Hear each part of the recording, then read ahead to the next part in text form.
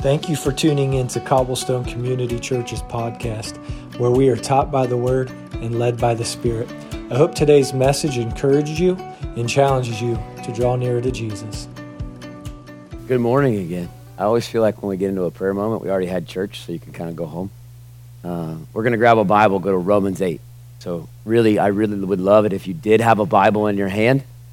Some of you are freshmen or new parents here, and just to give you a clue of what we do here, we really firmly believe in a couple things, that we are taught by the Word. Like, this is our firm foundation. This is where we root everything. And then we are led by the Spirit of God, which would lead me to come up here and be like, I really feel like we're supposed to kneel because the Spirit told me to.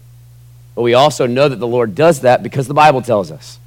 And so we really want to lean into both those things, and we've been studying Romans 8, which has been called the greatest chapter in the greatest book, the Bible, ever.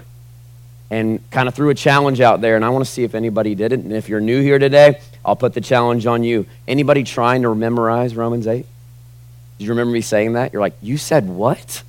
I did. I feel like this is the one that persecuted Christians. You got to have these things in your pocket, so that when you're sitting in hard times, maybe imprisoned, maybe they took rights away from you, you go, but nothing can separate me from the love of God. So the circumstance is pretty crappy. But the truth of the word is, but I'm not separated. And so over the years, Romans 8, we start pulling out Romans 8 verses all over the place, right? So the most famous verse in Romans 8 is Romans 8:28. Anybody know that? And we know that. You kind of murmured it because you weren't quite sure.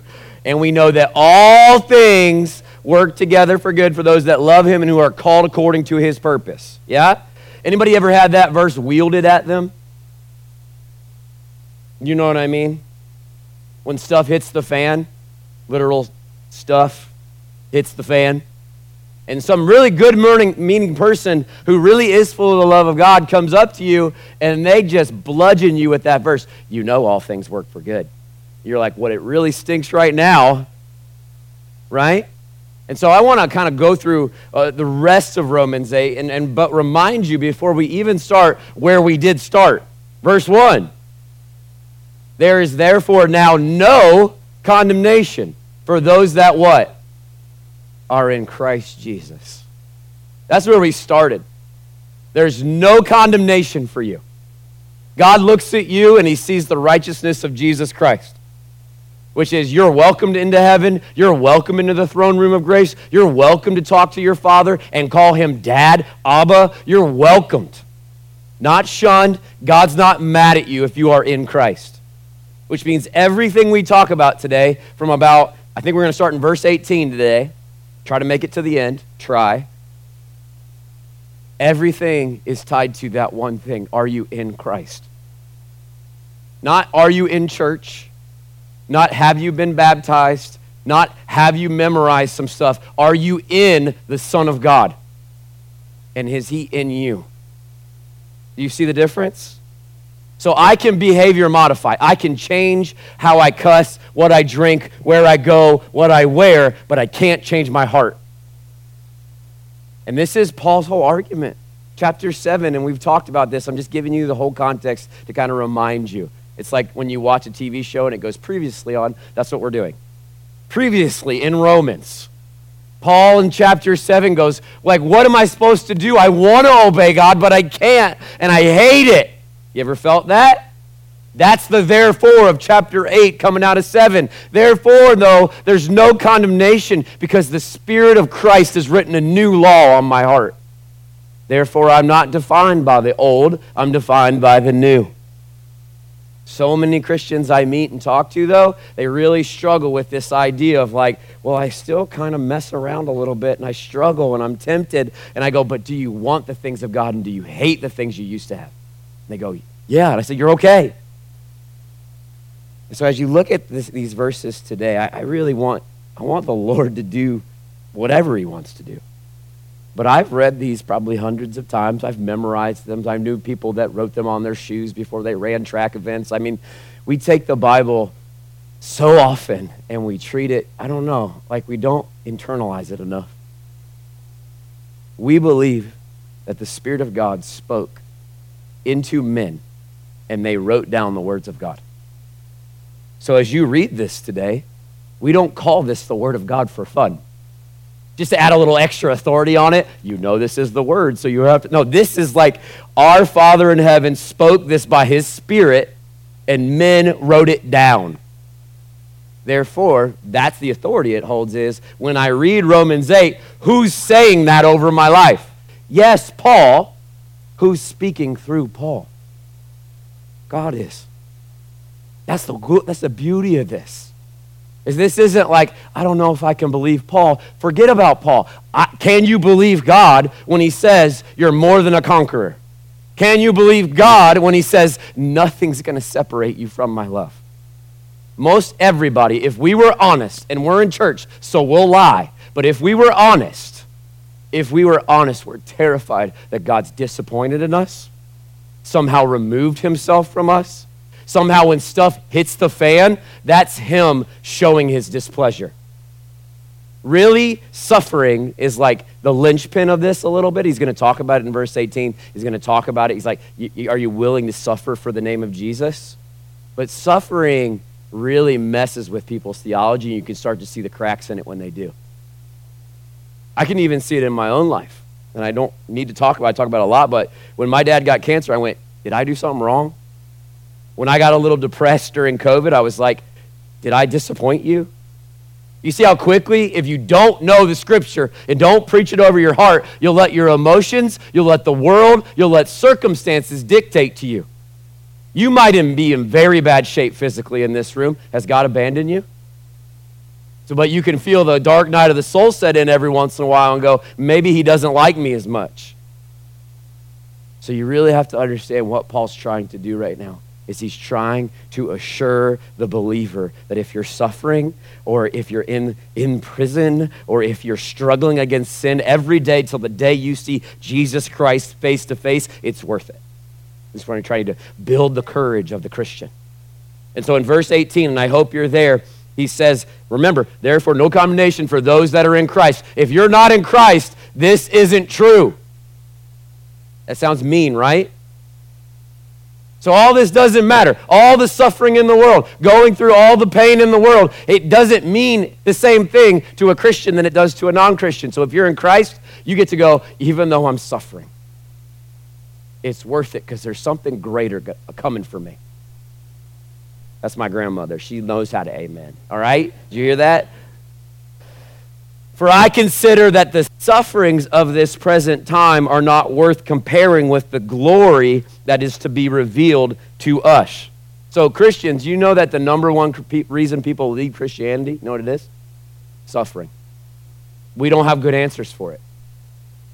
Now, I believe God heals, but I also believe suffering exists in the Christian's life. Why? Because Jesus Christ, the most perfect man to walk the earth, suffered. And he said, if you're going to follow me, they're going to hate you too. To follow Jesus is to have some degree of suffering. And the American church is going to have to relearn that before we walk in the things that we want to walk in. Because we thought, because I know Jesus, it's going to be a white Labradoodle with a white picket fence and a perfect house and 2 kids, 2.5 kids, I don't even know what that means, who are perfect. And go on and make their perfect kids and my perfect life with my perfect 401k. That is not the message of the gospel. That's not it.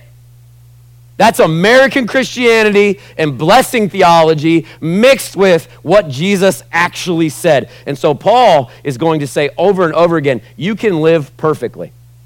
You ever met somebody that they lifted weights every day? They went to the gym 2-hour sets. They drank all the kale in the world. They're just like, I love kale. You're like, cancer still got them? Anybody know somebody like that? So we have this assumption in our heart, if I live well enough, or if I do the perfect, if I just do the steps, then suffering, I'll get around it. That's not true. You know that, right?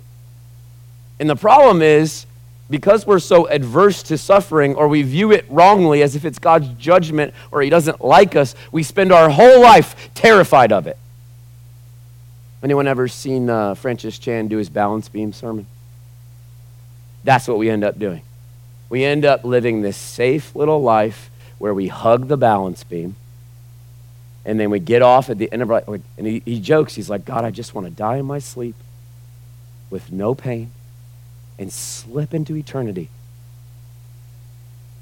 And some of us in this room need to know that God's calling you into some things, and they might hurt physically, emotionally, socially, but there's a glory. There's something weighty, bigger, and better than this world could ever offer you. And the people of God have known this since Jesus died, because all of them got murdered for it. All the first disciples, except John, they tried to kill him. He just didn't die too well. So they were like, we'll just exile you, right? And we Christians, man, we're like, okay, I'll follow Jesus until they don't invite me to their party. God, what have you done to me? You're like, what are we doing? You know what I mean? We have this really weird relationship with suffering. And so really what we need to lean into is he's going to give us hope. Paul, by the Holy Spirit, is going to tell us from God, here's some hope in suffering. Okay?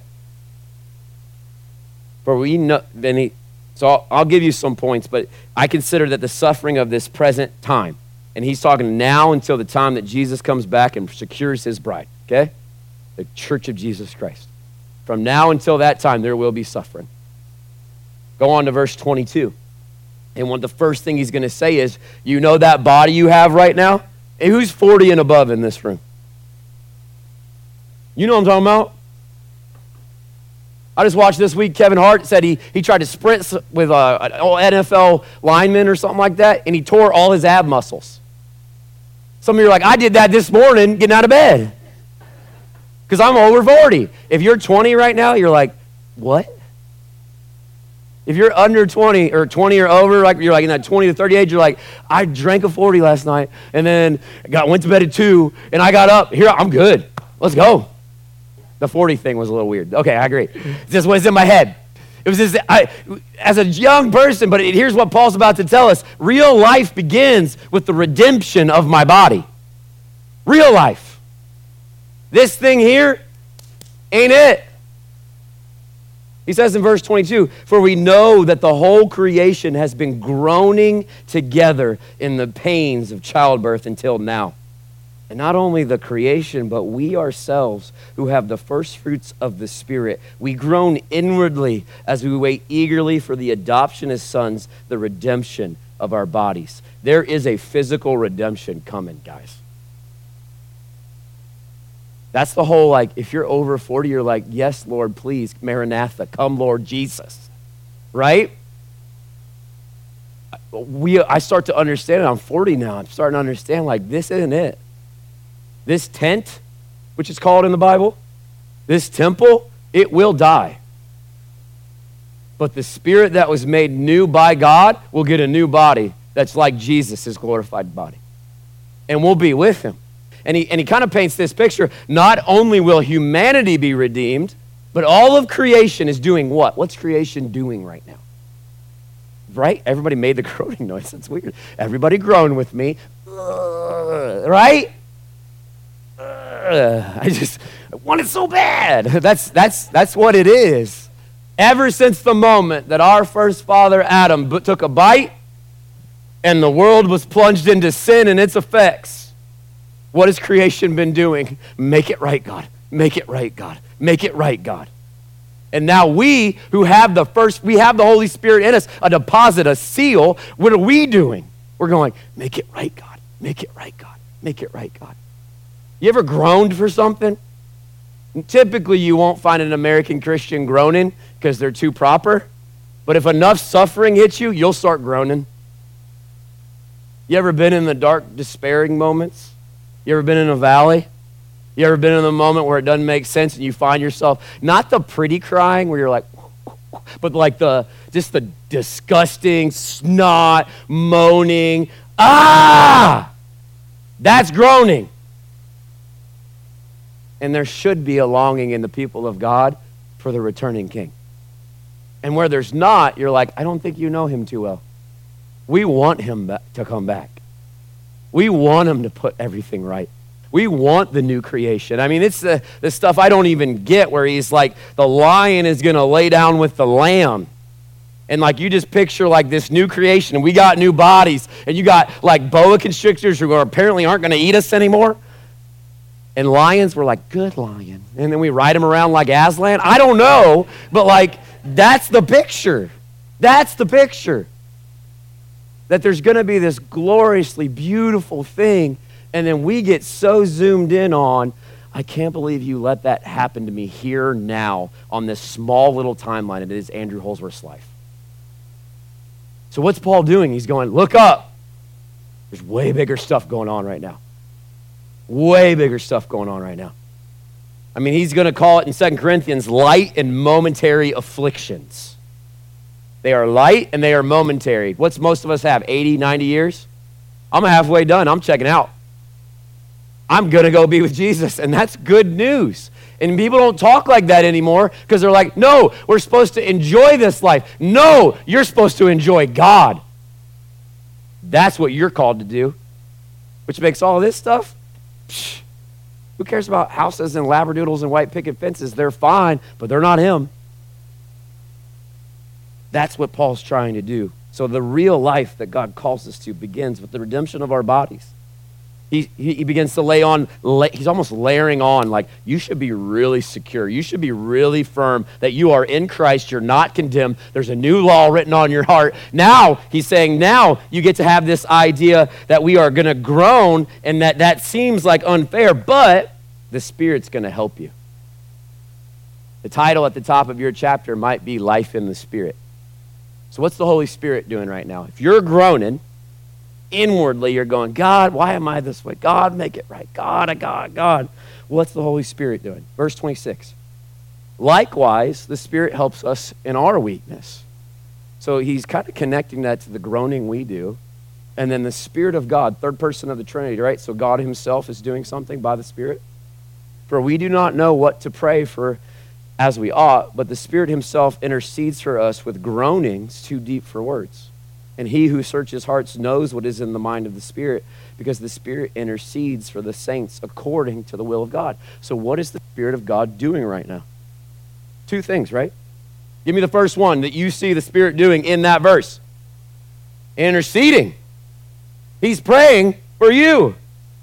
Crying out to God, going, fix it, help him, do it. Yes, lead him. That's the Holy Spirit. Because he knows not only your mind, because I can't look at you and be like, I know what you're thinking. Some of you I can right now. You're really unhappy. You're like, can you stop talking? I'm just kidding. Give me 30 more minutes. I guarantee you I'll get some looks like that. Side talk. Anyway, okay. My brain just ADD'd out and I brought it back in. I didn't even say it, guys.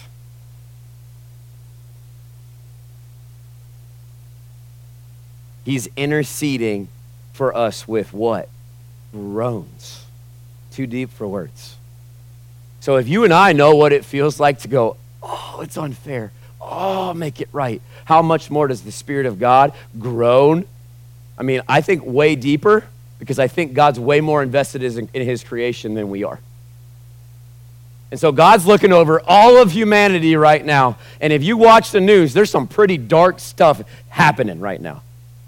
And that means the Spirit of God is groaning, which kind of has two things kind of associated with it. Number one, a lot of emotion, which means God, this groaning indicates that there's this love, this compassion, this fervor, this care.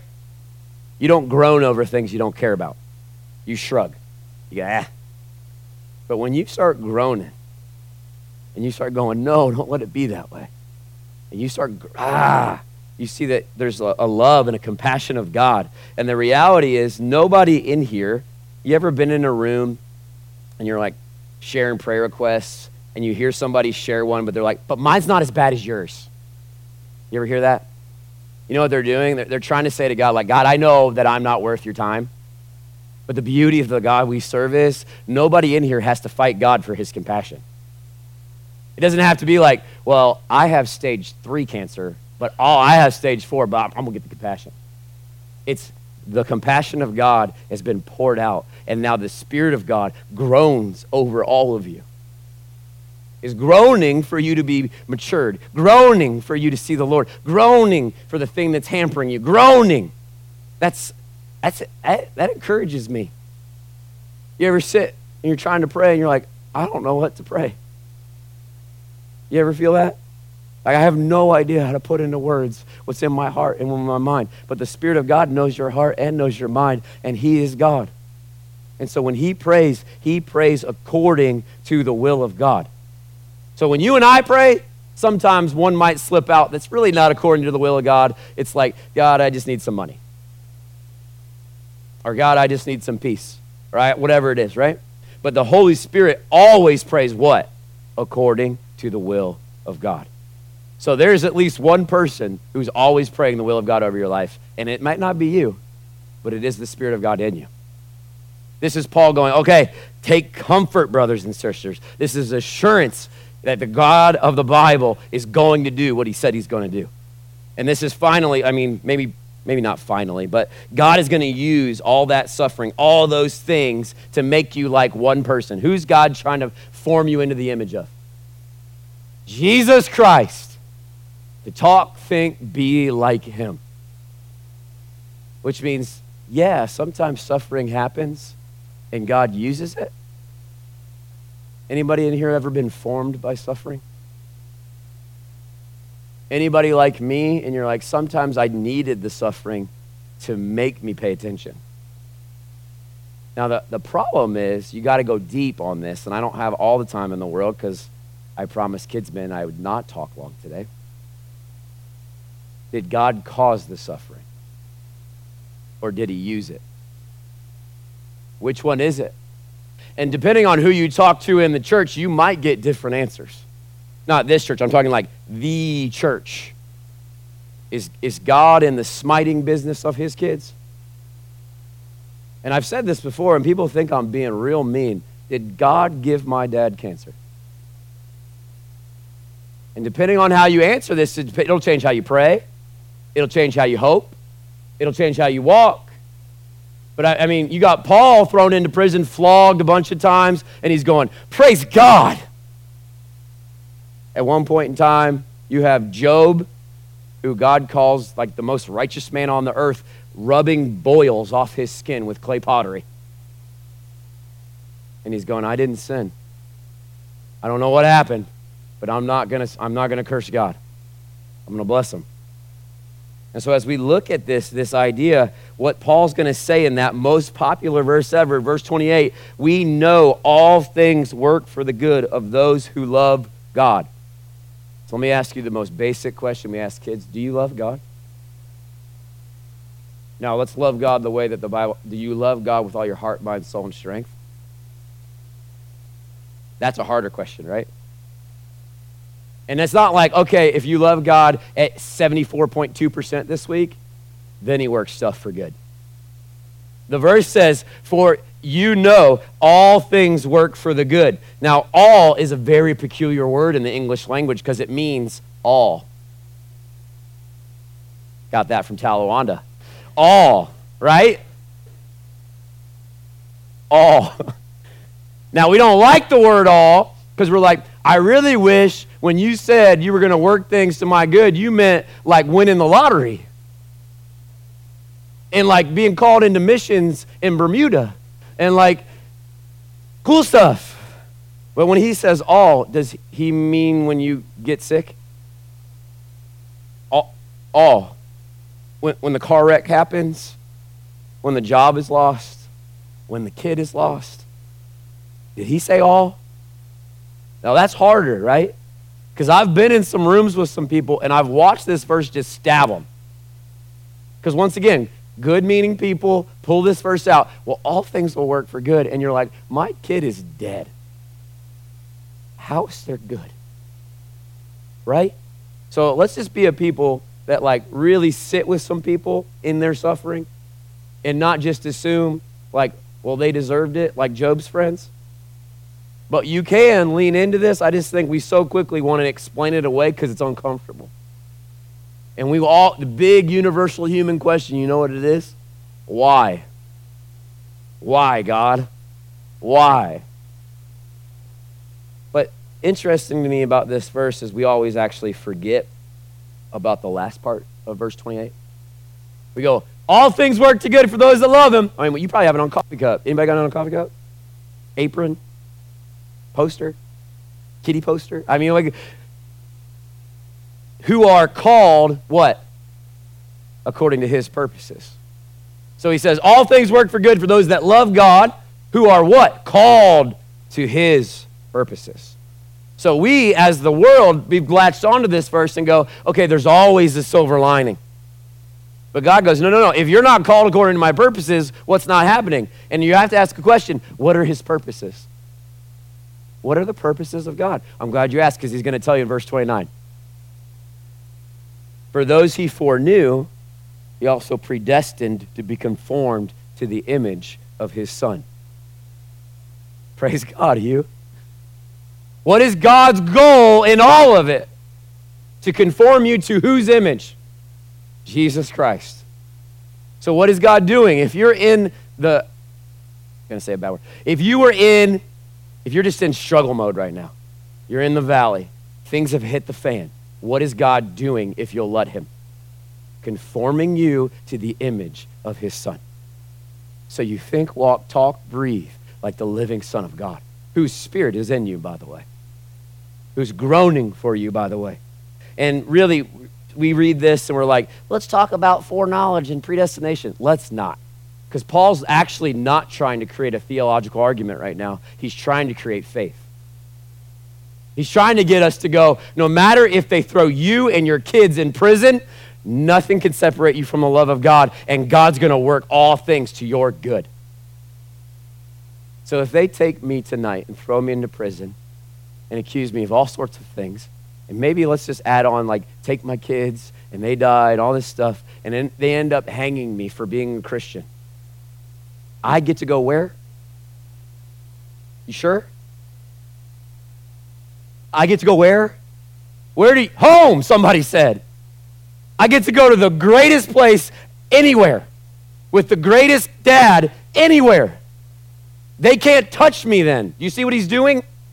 He's going, everything you worry about. Your body falling apart, that's why you're chugging kale. You're terrified of dying. But Christians aren't afraid of dying because we already did with Jesus. That was a little deeper than we needed to go. But that's the idea. I have been crucified with Christ is what he yells. Which means what? If you've been crucified, you what? You died. You dead. Old you gone, new you alive forever. This is the hope of Christianity. It rearranges our priorities. It changes our affections. It changes what I do in a day and all of it. And is it hard? Absolutely. When the diagnosis phone call comes in, it's always hard. Like you wrestle with some stuff. I understand that. But that's what Paul's saying. For those he foreknew, he also be predestined to be conformed to the image of his Son. And I would say this 1,000 times to you. What God started in you, he's going to finish. Some of us are a little slower in process than others, a little more rock-headed. God says something and you're like, I know. And then like he says it 17 more times and you're finally like, fine. Anybody else? A little more stubborn? But I take great comfort, verse 29, 30, that what God started, he's going to finish. God gave his only begotten Son, beloved Son, and then he was crucified. God has paid a high cost already for you. A high price has been paid that you would become a son or daughter of God. So all that payment, why would he now let you like just mess around for the rest of your life and not give you the power and the leadership and the gifting and the things you need to live a godly life? Why would he do that? He'd be like, I saved you, now I'm done with you. That's not how this works. Verse 30, you be conformed to the image of his Son, and those he predestined, he also called, and those he called, he also justified, and those he justified, he also glorified. You notice that all that's like past tense language? Like it's done. So before you ever were a twinkle in mom's eye, whoa, Jeremiah said, whoa. Before you ever were. That's the idea of foreknowledge. There's only one creature in existence that can foreknow stuff. God. And he knew you. And you. And yous. That's from Indiana. Yous. That's right, Indiana, man. He foreknew you, and then he did what? He predestined you to do what? To be called, to be justified, and then to be glorified. So what he started, he's going to finish. So you actually know how this whole thing ends. So from here, right now, whatever the heck day it is, August 27, 2023, I almost said 2024. Is it the 27th? I feel better. From right now till the day you die, what is God doing? Conforming you to the image of his Son. And what does he promise? That the moment you enter into glory, you will be glorified with him. So really, that kind of puts in perspective the next 40 years of my life. And bad stuff's bound to happen because we actually are in a war zone right now. Because this is called the kingdom of darkness, where the enemy of our souls is ruling. And we have a whole system of government and living right now that's in a spiritual war, and they don't know it, but guess what? We do. So sometimes I'm going to have to walk through a valley. Does that mean God abandoned me? No. It means God's producing something in me, though. And so Paul begins to ask some questions, and then I'm going to land this plane after he asks his fourth question. In verse 31, all of a sudden he's just like, now what about this? And what about this? And what about that? What about this? They're not accusatory, they're encouraging. I'll show you what I mean. Verse 31.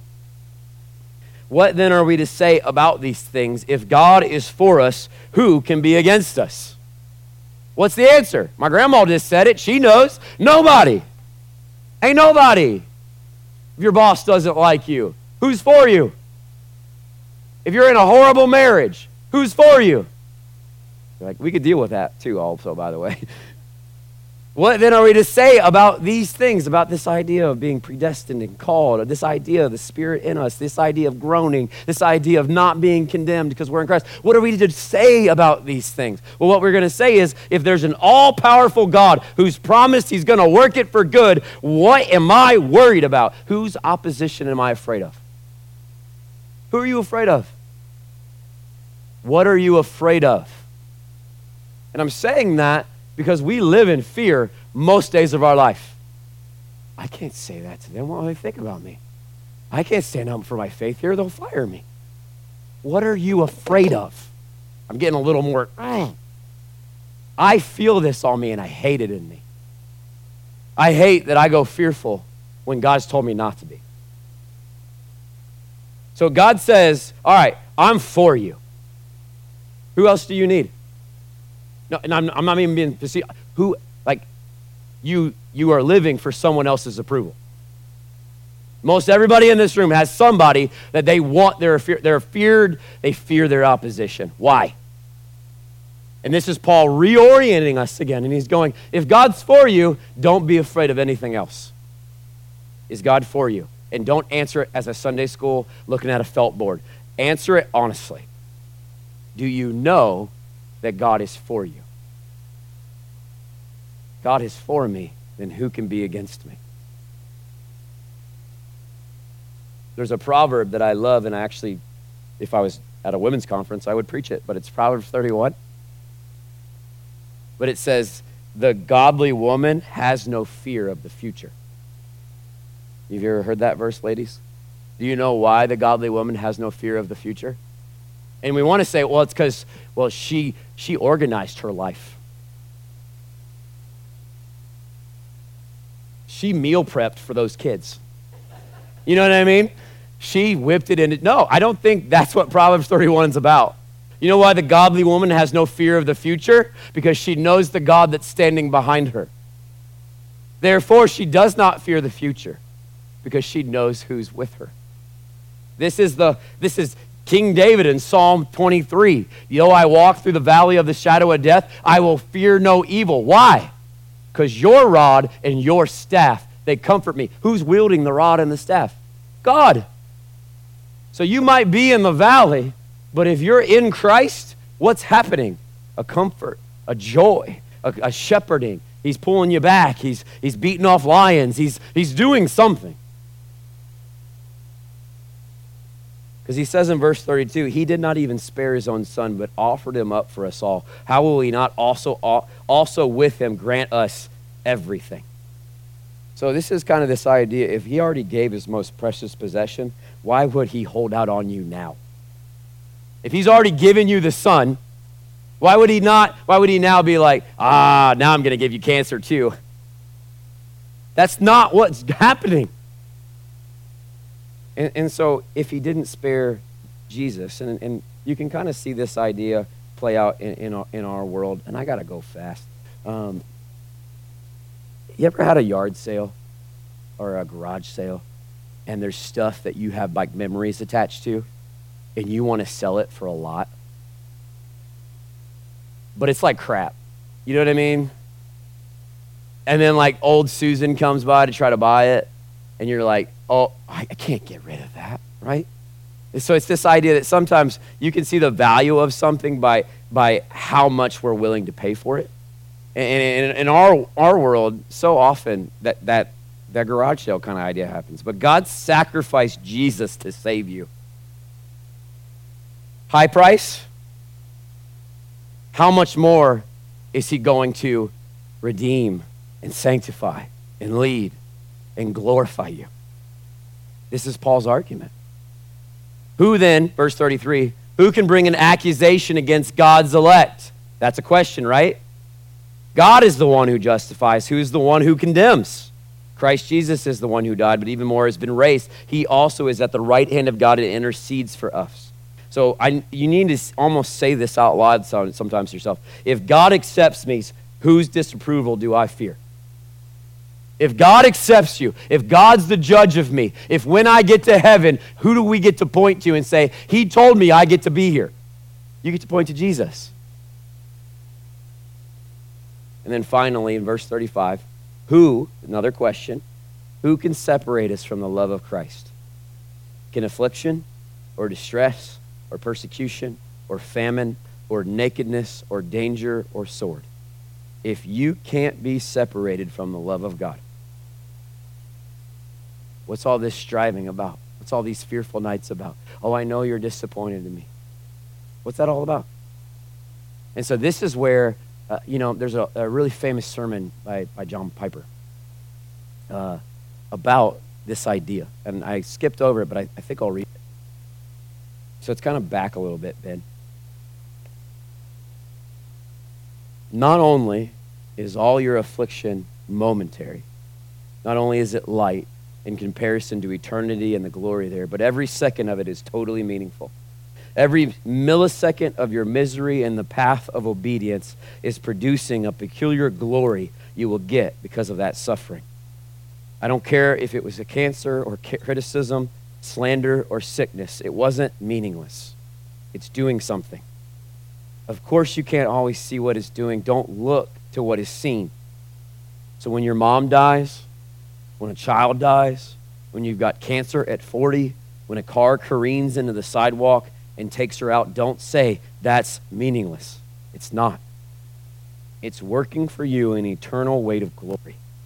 Therefore, don't lose heart, but take these truths, and I would say Romans 8, and day by day, focus on them.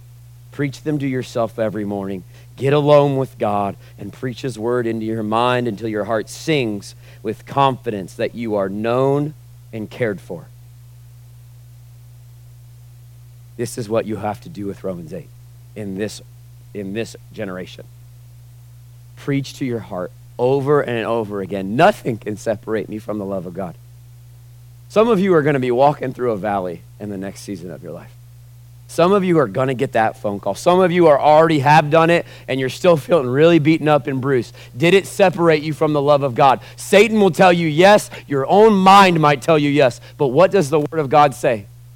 Nothing. Those are all hypotheticals. He's going, well, can famine? No. Nakedness? No. The sword? No. This is his whole point. For I am persuaded, verse 39, that neither death, nor life, nor angels, nor rulers, nor things present, nor things to come, nor powers, nor height, nor depth, nor any other created thing will be able to separate us from the love of God that is in Christ Jesus, our Lord. You are loved and you are cared for. You want to say it out loud with me? I am loved and I am cared for. Sounded like a self-help seminar, but it's the Bible. You know what I mean? This is the song of the people of God. I am loved and I am cared for. That's the song. That's the heralding of the beauty of the work of Jesus. That is Romans 8. And all those questions you could ask him this week. Like, all right, God, why am I afraid? Who am I afraid of? I don't want to be afraid of anybody but you. God, if you love me and nothing can separate me from your love, forgive me for trying to earn it over and over again. You can just take these truths and preach them over your own heart. So I'll say what I started with. Will you try to memorize Romans 8? Write it on the mirror. Print it out. Read sections of it. Hide it in your heart. Because there will be days where the valley is real. But that does not mean God abandoned you. But it does mean all things work to good for those that love him and are called according to his purposes. Because he called you. He's going to save you, and he is saving you, and he will glorify you. What I'd like to do is I just want to pray, and I want to invite the team to come back up and to worship. As soon as I say amen, a couple of things are going to happen. We're just going to worship in response to the word of God. But I'd love to go back to kind of where we were when we went into that moment of kneeling, where the whole room was locked into one thing: God, you. So when I say amen, you might be a parent and it's about noon, and if you could go get your kid, we would love the kids in here. But if it's like, man, it's already been a long morning and you need to go home, freedom and peace on you, okay? We don't say goodbye in these services. They're going to worship until nobody's left in this room, which means if you need to sit here and ponder the truths of Scripture, you should sit here and ponder the truth of God. If you need to sit here and come up and ask somebody on our prayer team to pray for you, that you'll get this rooted deep down in you, come and ask for prayer. If you were in here earlier and you need to go back to a place of kneeling and worshiping God in freedom, please do, okay? So let's pray, respond to the word, and listen to the Holy Spirit, whatever he wants you to do. And then go this week and root these things in your heart. Jesus, we love you. And I thank you that this is the word of God spoken by the Spirit of God through Paul. And we take it that seriously. There's therefore now no condemnation for those that are in Christ. You are more than conquerors in Jesus Christ. Nothing can separate you from the love of God in Christ. And so, Lord, we take these truths, your words, and we ask as a body that you would sink them into our very souls. That we wouldn't be hearers only, we would be doers. And so we would live differently this week because you said this about us. Because you said it, we'll live it and believe it. And so, Father, I ask for the Holy Spirit right now. I ask that you would set this body free to worship you in spirit and truth. I ask that we would be a people that are in love with you. And that if we've fallen out of first love, that you would put a first love fire back in us. I ask once again, God, that you would be the fascination of this church. You. We don't want services. We don't even care about manifest. We want you. One thing I have asked, this is what I seek after. Lord, we ask to know you deeply this week. I ask that our people in this body would be protected from the evil one, that you would fill them with strength and power from on high, and that your kingdom would come. I hope today's message has been a blessing and an encouragement to you. If you would like more information, you can find us at www.cobblestonechurch.com. Have a great week and God bless.